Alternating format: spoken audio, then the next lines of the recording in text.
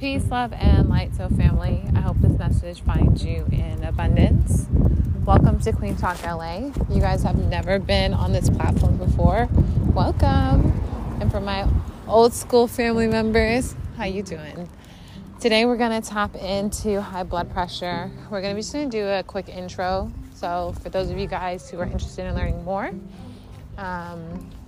you feel like this is just a light, easy breezy, want to get more of a intermediate to advanced discussion going on, please consider becoming a subscriber. For right now, we are going to tap into a couple of natural ways to help to lower your blood pressure.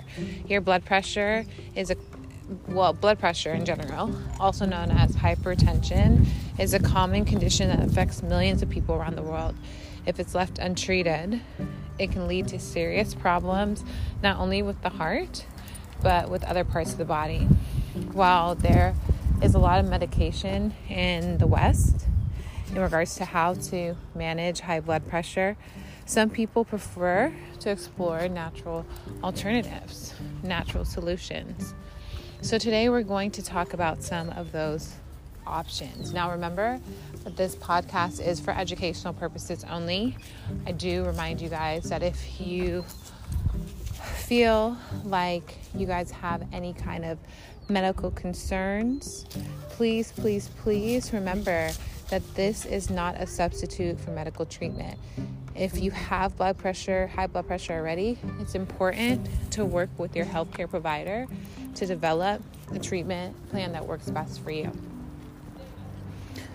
All right, so first herb that is really popular and is known as a king herb is garlic. Garlic is amazing because this pungent herb can be used not only in pill form, in tea form, but also in cooking. There have been several studies that show that garlic can lower blood pressure and even hypertension. Garlic can help to relax your blood vessels and improve blood flow. Next is going to be hawthorn. And this is not the only list, okay? These are just a couple of popular ones. And most of these, pills or teas, I've found them at Simply Wholesome. If you guys come on in, or if you guys look on their website, you can see a lot of really great examples of some of these options. Tea form, pill form, tinctures. Okay. The hibiscus is a great tea. It's super refreshing, great for the heart, ideal for blood pressure because it helps with lowering blood pressure on both sides, okay, of I think it's the systolic and the diastolic. Those are the two separate kinds, and so hibiscus is good for both.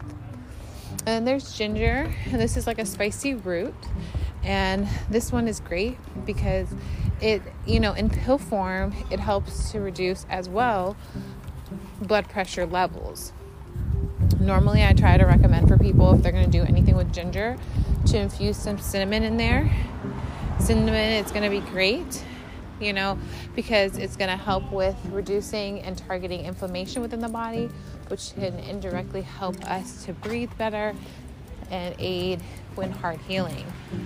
Now, while a lot of these herbs may have potential benefits for those who have high blood pressure, again, remember that these are not a substitute for medical treatment. In conclusion, I do believe that garlic, hawthorn, hibiscus, ginger, and cinnamon can really help and be great starters for those who are looking for natural solutions. However, I do think that we all need to do more research to determine what optimal dosage and, how long we think that we should consider taking these supplements. Come on. Okay, so if you feel like you need more help or more assistance, please reach out to an herbalist or someone who is educated in understanding herbs so they can better guide you on what might be best for your body.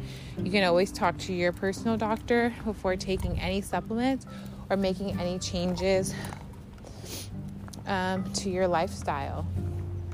For those who are looking for more specifics or herbal combination, make sure you tap in to our high blood pressure live, our podcast. That'll be available for all of our exclusive subscribers. Until next time, So Family, I'll see you soon. Peace.